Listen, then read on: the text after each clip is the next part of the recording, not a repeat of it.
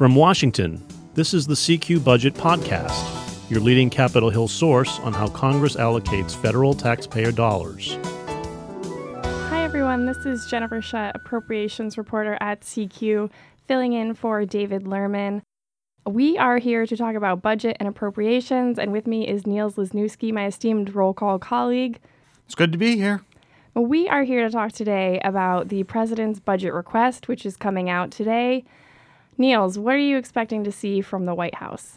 Well, the question partly is what we're not expecting to see from the White House, because we just passed a budget deal through Congress that keeps the government open through March 23rd, but also sets spending cap levels going forward.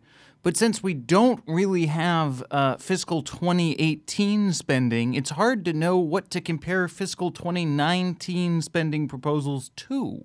Right. This is going to be a bit interesting because the budget request that comes out from the White House is sort of a long process. It takes months to put together, and the spending agreement that increases discretionary spending by $300 billion between fiscal 2018 and fiscal 2019 just sort of came together last week. So OMB has been scrambling a little bit this past weekend to put together an addendum that will detail how these new higher spending levels for discretionary impact their budget request.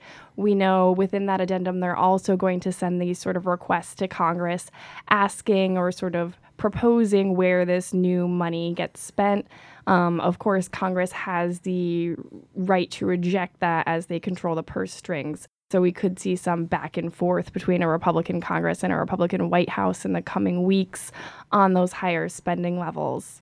Yes, and the other thing is it's going to be fascinating to see whether or not the Office of Management and Budget and the various departments and agencies of the Trump administration try again with slashing programs that are really popular on Capitol Hill, or whether they sort of learned their lesson from the first go-around.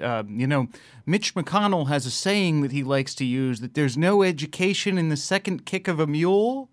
Well, if you want to get kicked by the mule again, you'd probably propose cutting the Appalachian Regional Commission again, because McConnell and everyone else from states near him certainly said there was no way that was going to happen. And whether it's Mitch McConnell or Hal Rogers, the former chairman of the House Appropriations Committee, those guys wanted no part of cutting the Appalachian Regional Commission, and there's a whole lot of other programs like that. So I'll be looking to see whether or not Mr. Mulvaney and company at OMB have learned that lesson, that that's not a road to go down. Right. And also in last year's presidential budget request, which covered fiscal 2018, the Trump administration proposed decreasing non-defense discretionary spending by $54 billion and increasing defense discretionary by $54 billion.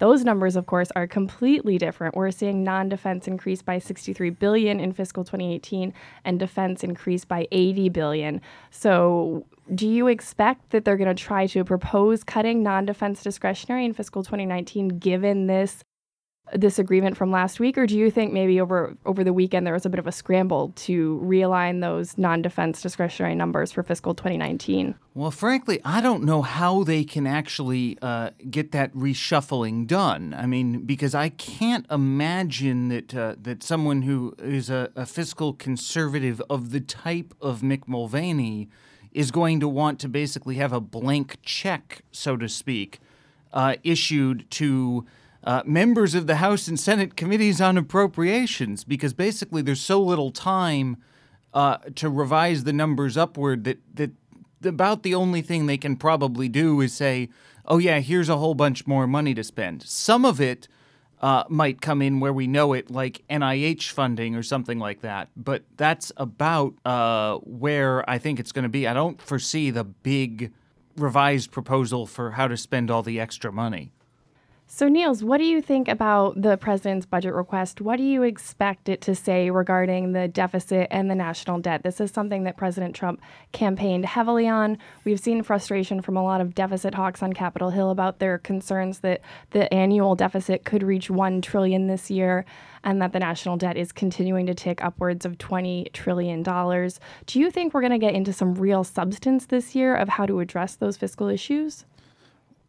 no, is the short answer. The slightly longer answer is the question of whether or not the Treasury Department, perhaps in particular, puts out some sort of new revision, and OMB might do this as well, on how the economic effects of the tax cuts are going to explode the growth in this country in such a way, from their perspective, that the deficit is going to evaporate.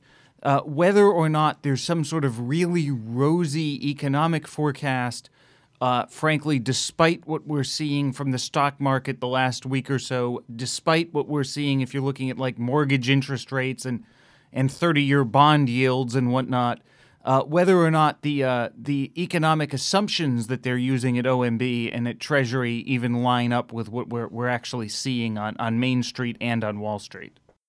Great. Well, stay tuned to CQ and Roll Call for all of your White House budget requests and other news needs. Thank you, Neil Zesnewski, for joining me. Thank you. I'm Jennifer Shutt, Budget and Appropriations reporter at CQ, filling in for your regular host, David Lerman.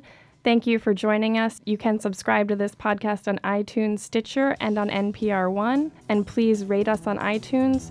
For more on this and other stories, visit rollcall.com or find us on Twitter at CQ Now or at Roll Call.